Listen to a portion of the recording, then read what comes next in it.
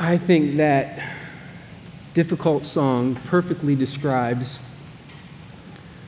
the way a lot of people experience God, faith, how they live their lives. And it's one thing to say, because this was not a Christian band who did this song. It's one thing to say, hey, this could represent people who don't have any connection to God, who aren't engaged in church. It's one thing to say that. But I've kind of come to the conclusion, based in a lot of conversations that I've had, that I think there are a lot of people, even followers of Jesus, who this song would perfectly describe.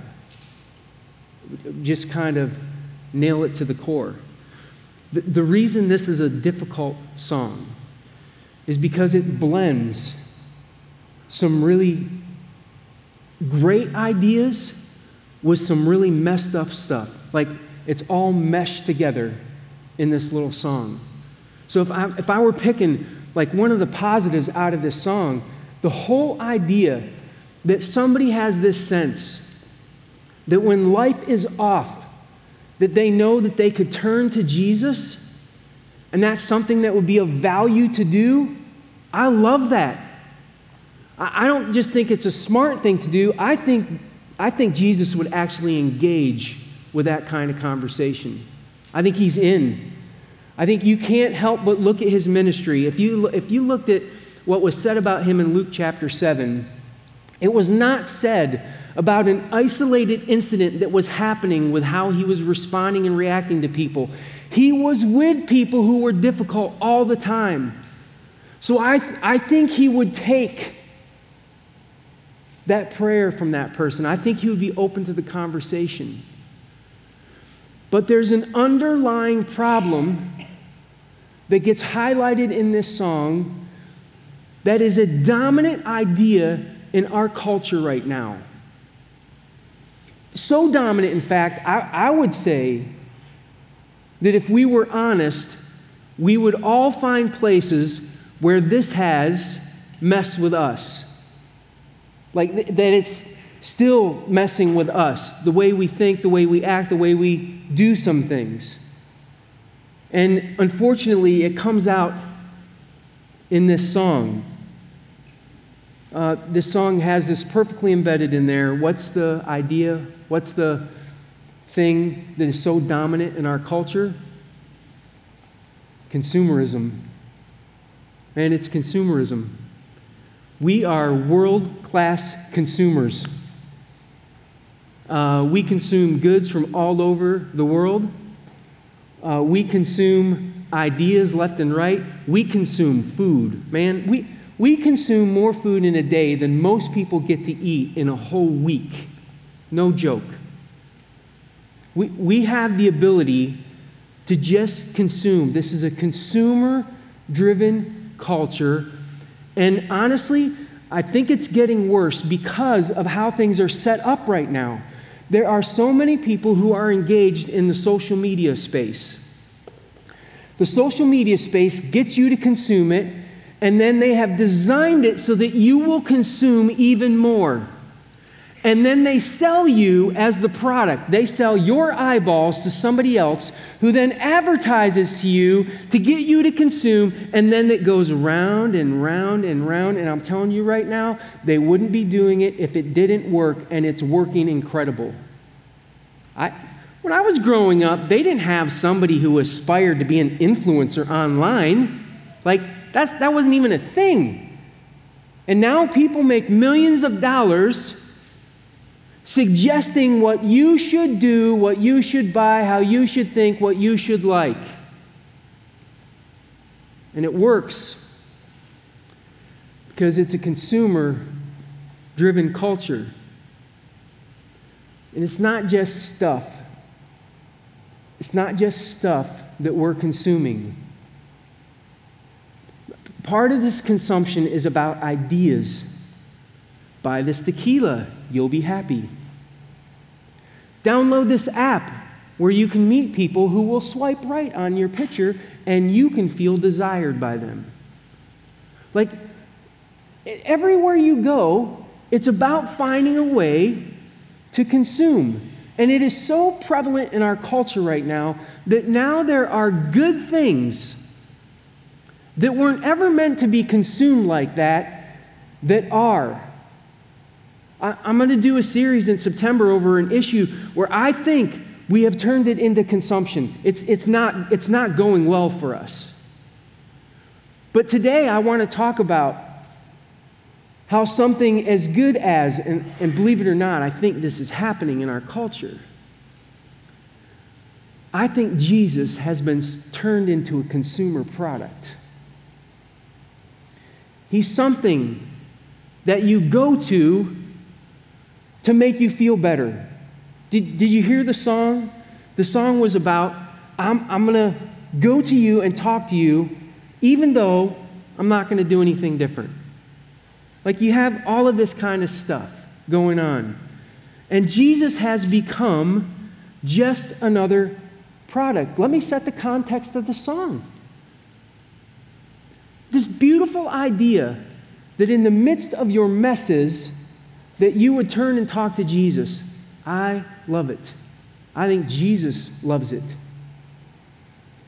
But the context of the song was that I'm going to go to clubs, I'm going to drink too much, I'm going to do some lines a couple times maybe, I'm going to fall in and out of love.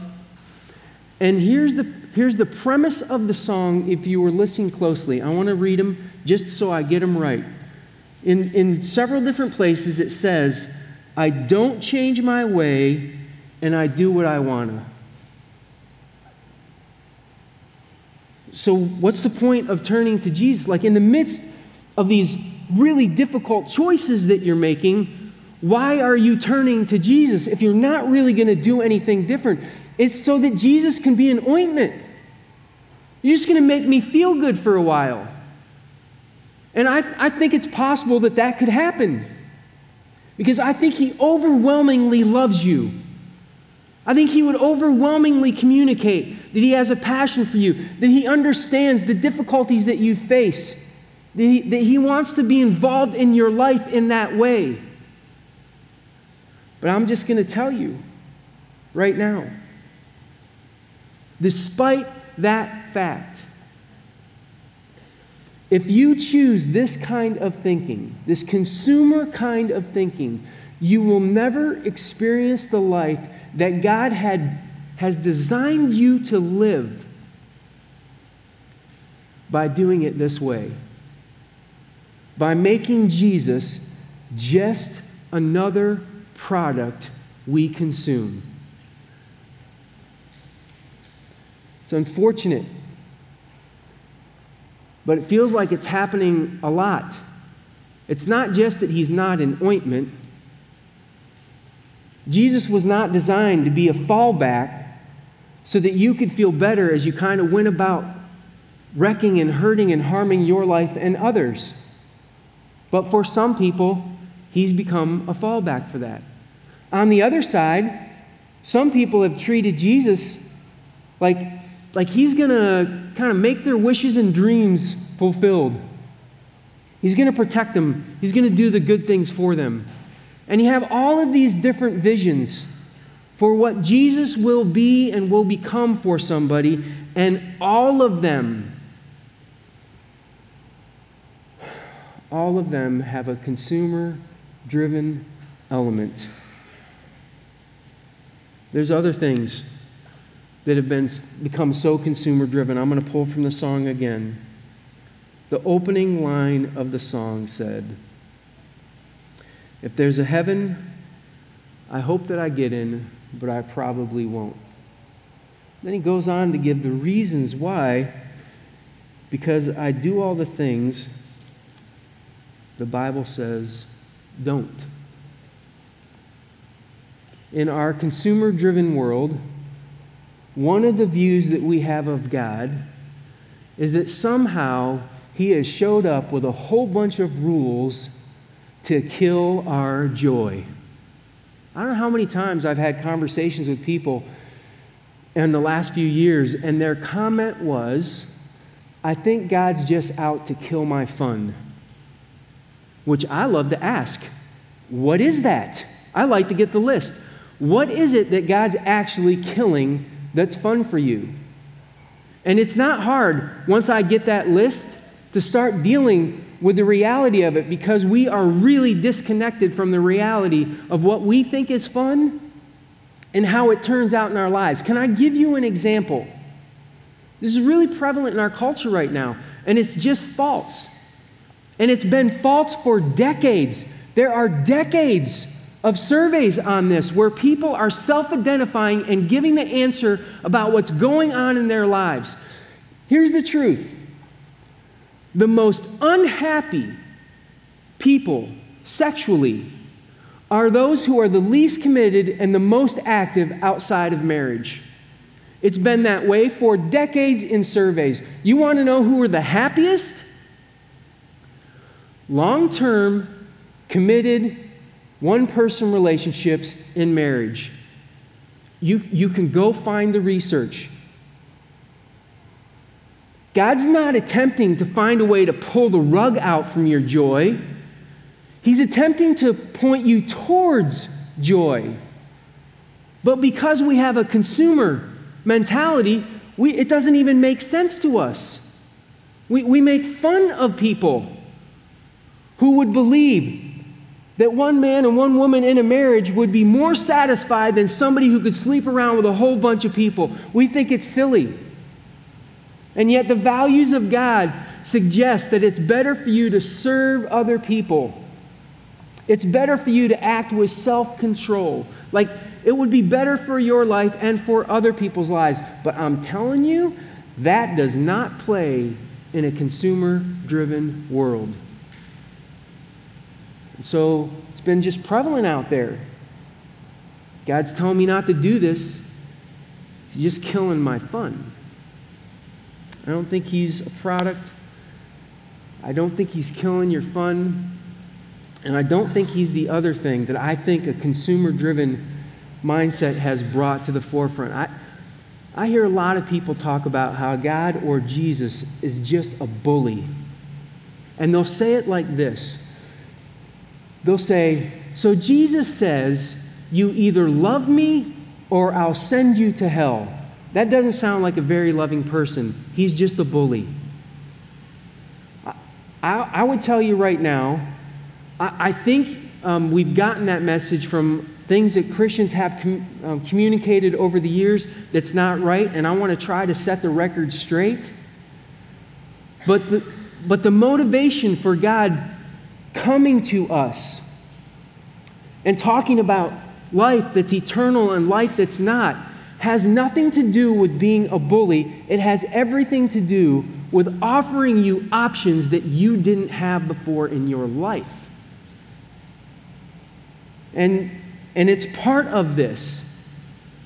Now, if I were to pick one word to describe all of this consumerism that maybe would be easier for us to understand, it would be this word.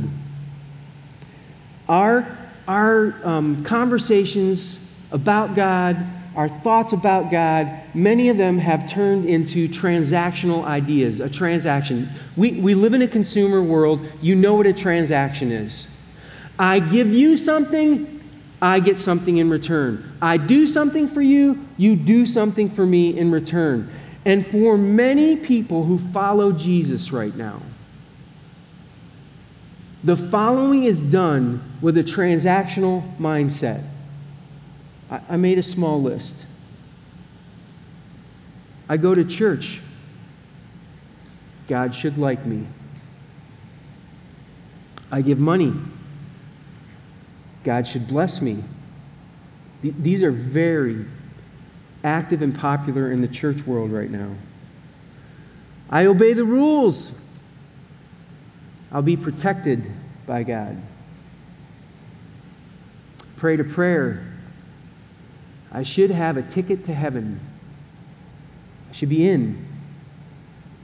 All of these are an attempt to turn our faith into some consumer-driven thing where we look at God as a writer of a contract. It's kind of weird. It's almost like we've got God on an IOU. I did this, now you owe me. And when you don't pay the way I think, I'm going to have real problems with how this is going to go down. And I think we're seeing it right now in our culture in a big way. People have expectations for how God should pay back their IOU. And when that expectation doesn't come through, they're willing to write a bad review about God. They're willing to go, it's time for me to deconstruct you. It's time for me to change the way I think about this. It's time for me to reject how this is going. And you're either going to line up with my expectations, God, or I am going to cancel you. Like, I'm going to put you on the outs. It's all consumerism. The problem is, the foundation that God was trying to establish with mankind wasn't contractual. He didn't come to earth and go, I can't wait until I can get this details of this contract ironed out while I'm down there on earth. I can't wait until I can go to the cross and come off it and then ink some deals, get some people to sign on the contract on the dotted line so we can make some really good deals. His motivation for coming was love. A love that I honestly cannot understand. Because he sacrificed for me. And I know me, and I know my junk, and I know my mistakes, and I am not worth the creator of the universe coming to earth and dying for. But he believed I was. And he believes that you were. And it's that kind of love that he wants to be the foundation of how he interacts with you. He doesn't want some transaction. He doesn't want you to sign some contract. He doesn't want you going through the motions so that you can give and then get. There's a different word that would better describe what God has in mind for this thing that he's trying to establish between himself and you. Himself and me. It's found all throughout the scriptures, and you're going to see this word. It's transformational. He was looking for a transformational relationship. One that when he stepped into your life, you would be changed, you would be altered, you would be different. It's kind of, I understand it at one level. Like, I get part of it. Because change, this kind of transformational stuff that God wants to do in our hearts, it's hard, it's difficult, it's a struggle. But I am surprised by the number of followers of Jesus who have decided to believe that you can't really change as a person. You are who you are. You're stuck. The frailties that you have, you will have for the rest of your life. You should just accept it and live with them and move on. And I want you to understand, that is not how Jesus looked at this. He came with a mission that he would die so that you couldn't probably change, but so that it would be doable. It would be hard, it would be difficult, but you can be different. You can have a different way of life. It's this sort of thing that he has in mind. But maybe it would be helpful if we understood the process just a little bit. In Romans chapter 6, Paul is writing, and he's trying to describe a relationship that's going to be built on transformation, not consumerism. Okay? And in verse 16 of chapter 6, he says this: "Don't you know that when you offer yourselves to someone as obedient slaves, you are slaves of the one you obey?" This is just logic, right? If you say, I'll be a slave to you, and you obey them, you're obedient to that slave master. That's the way it works. But he adds this: "Whether you are slaves to sin, which leads to death, or to obedience, which leads to righteousness. There are two types of choices that you have here, which is kind of odd because the way Paul is about to describe this, you actually don't have a choice initially. Now, I want to just stop real quick because what Paul is talking about here is so unfamiliar to us that if you don't understand what he's talking about, you'll miss it. In the Roman world, slavery was common. Most of it was forced slavery, but not all of it. This is going to be hard for you to wrap your mind around. You could voluntarily sign up to be a slave of somebody else. You would sign a contract for a period of time where you would say, you'll tell me what to do, and whatever you tell me what to do, whenever you tell me to do it, I'll do it. And they would be their slave. The language that Paul's using here is the voluntary kind, where somebody is paying off their debt or trying to get ahead and build up a lump sum or whatever, but they signed up to be somebody else's slave.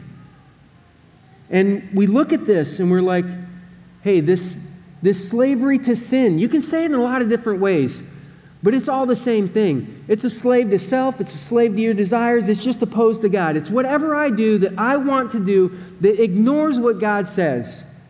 That's a slave to sin. And here's the thing that Paul says about this. This is verse 20. He says, when you were slaves to sin, you were free from the control of righteousness.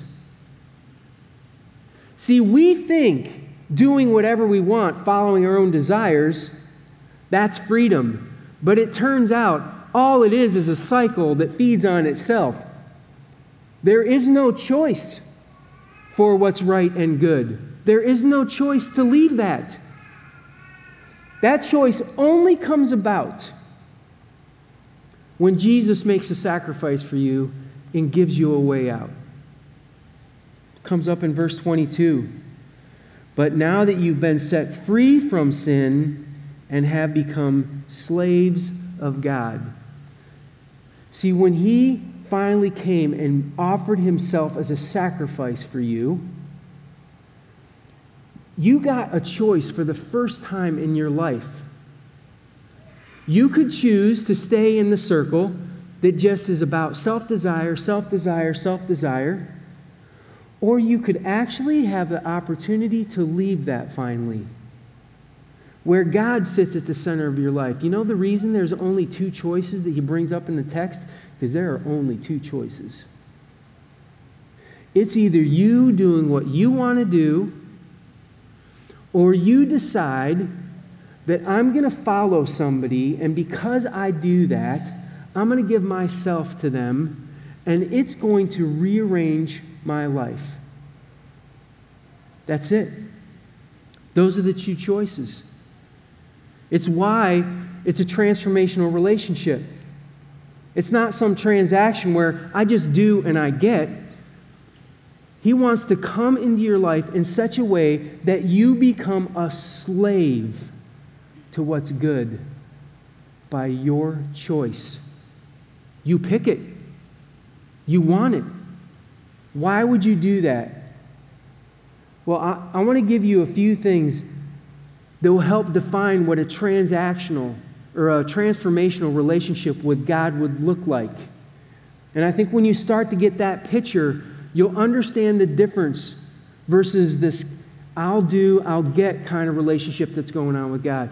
In a transformational relationship, Jesus is the prize. Jesus is the prize. This person who loved me so much to come and die, I give myself to them, and my being with them is the prize. Heaven is a side benefit. You mean I get to be with this person that I adore and love for eternity? Yes. Wow, I can't believe that. But I'm with him in the midst of all this junk, all the things that are going on in my life. I'm with Jesus. And it becomes the thing that you pursue above all else. That relationship becomes so important that you'll drop anything, everything, to be with them. You know those are like the early days of the dating years, right? Like you would do anything to go and spend time with that person. And you cultivate that in your ongoing relationship. You find time to spend with that person so that relationship gets deeper and deeper. That's what it's meant to be here. It's not this, I'm going to do and I'm going to get. The prize has already been given. It's whether I'm going to experience, be with that prize, listen, engage. The prize has been offered. Are you spending time? Are you paying attention to? Are you falling more in love? Jesus is the prize. The second thing about a transformational relationship is that it changes your direction. This is not about being perfect. You're not going to be able to pull that off. That's the direction you want to pursue. But this is less about perfection and more about direction. The direction I want to go is a direction that honors God. I'm going to find a way to honor God with the way I choose to live. Why? Because out of love for Him, He showed me this love, gave me this freedom. I actually have a choice for goodness and righteousness now that I never had before. So I'm going to go His way. I'm going to choose His values. And what happens in a transactional relationship is that we experience frustrations in life and we think God's not delivering. He's not coming through with what we wanted. And what we didn't realize was that if we were just going in the right direction, that experience with Him would actually make our relationship deeper. But we give up. I trusted you. I'm experiencing difficulty. I don't understand. I trusted you. I'm experiencing difficulty, but I'm going to keep incrementally changing, incrementally moving, incrementally doing this out of love for you. And in the process of that, you grow deeper in love. But if your option is, I'm not going to change my ways and I'm just going to do what I want, then you really don't need a deeper relationship with Jesus. All you want is for Him to show up and deliver when you want, on cue. But you don't have the IOU that you think you have. And you become more and more frustrated. But if you chose a direction and you kept going in that direction, the relationship could become more meaningful. This is in 2 Corinthians 3:18. Paul talks about this, and he said, "And we all, with unveiled faces, contemplate the Lord's glory. We're being transformed into His image with ever-increasing glory." See, when I can see Jesus, and now I'm walking with Him, I'm being transformed. I'm being changed. It's a sign of movement in your life that's beautiful. Last one, in a transformational relationship, the emphasis is on God's love, not His punishment. It's on His love. Yes, God does talk about hell. There's no doubt about it.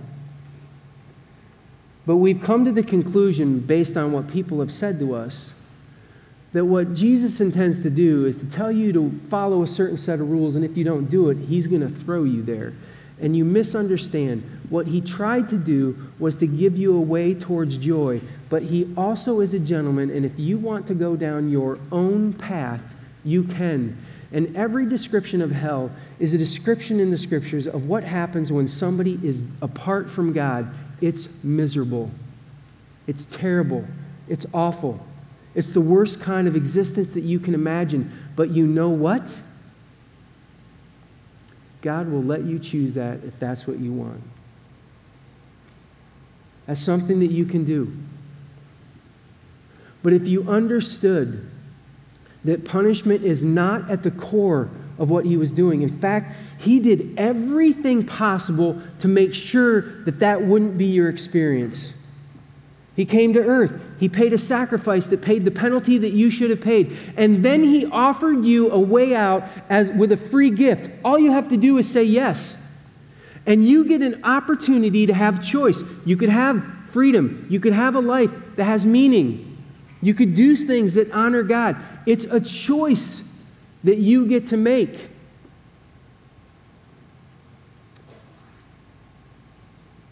But because it's a choice, you can choose you too. And he'll let you do that. For many of us in this room, we've chosen to follow Jesus. But it's been on transactional terms. And we've gotten pretty frustrated that he doesn't seem to be coming through for us like we thought he should. And we've missed the journey that it could have become. And so I just want to ask a simple question this morning.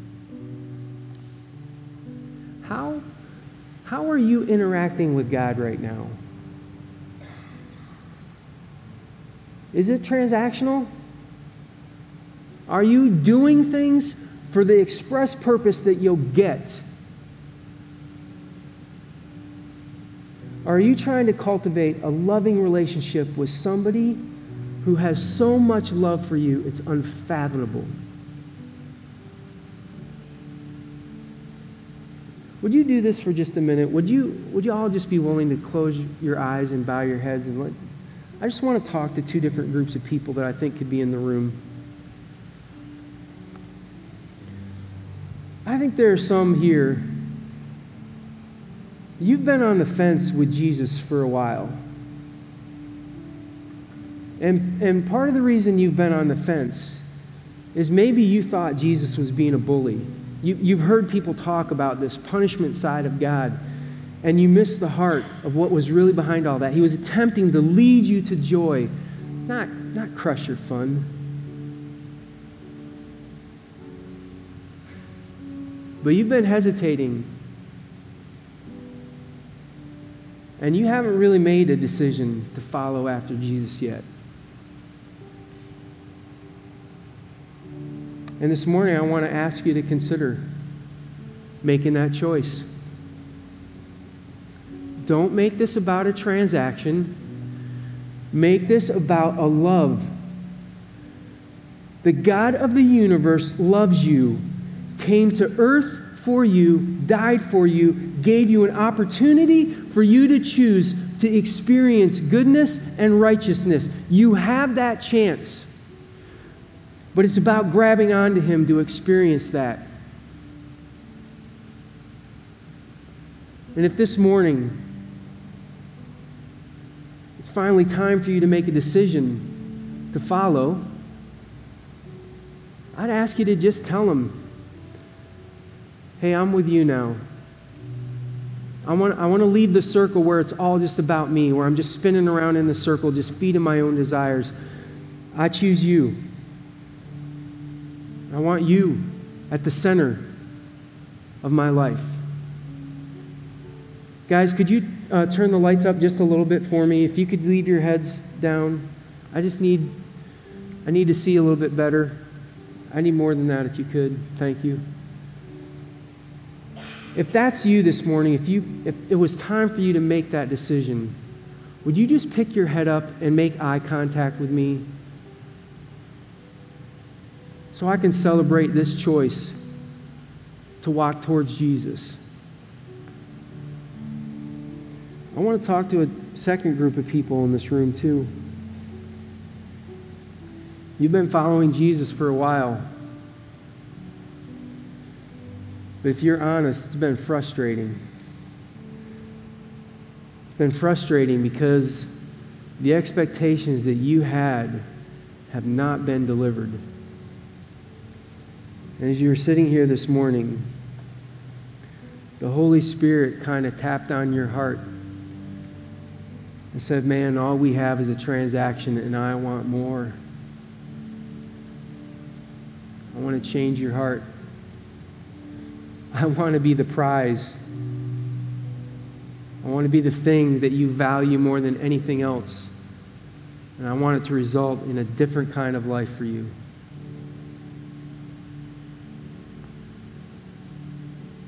If that's you this morning, can you just tell him, man, I'm sorry that I got off track. I really do love you, and I want that to be the heartbeat of how I live.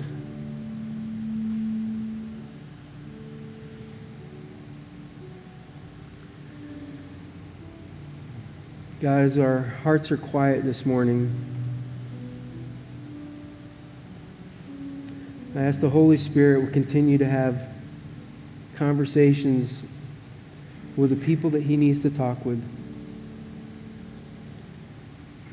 God, it's so easy in this consumer-driven world to turn you into just another product.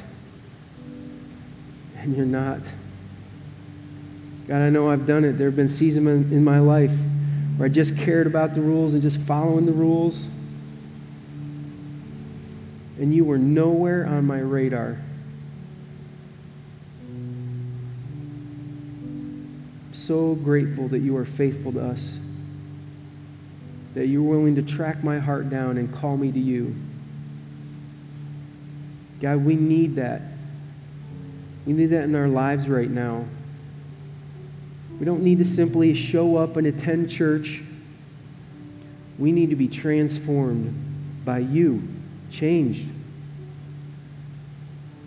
You've given us an option to hold what's good, to do what's right. God, may we never take that for granted, and out of grateful hearts pursue you with love. You are the prize. Never let us forget that. Thank you for being present this morning. God, there are people who raised their heads and looked at me. I ask that you would help them to find the courage to talk to somebody else, to say, hey, I needed to take a different direction. So I did that this morning, and I asked that they would come alongside them, cheer, hear their story, encourage them. May their steps towards you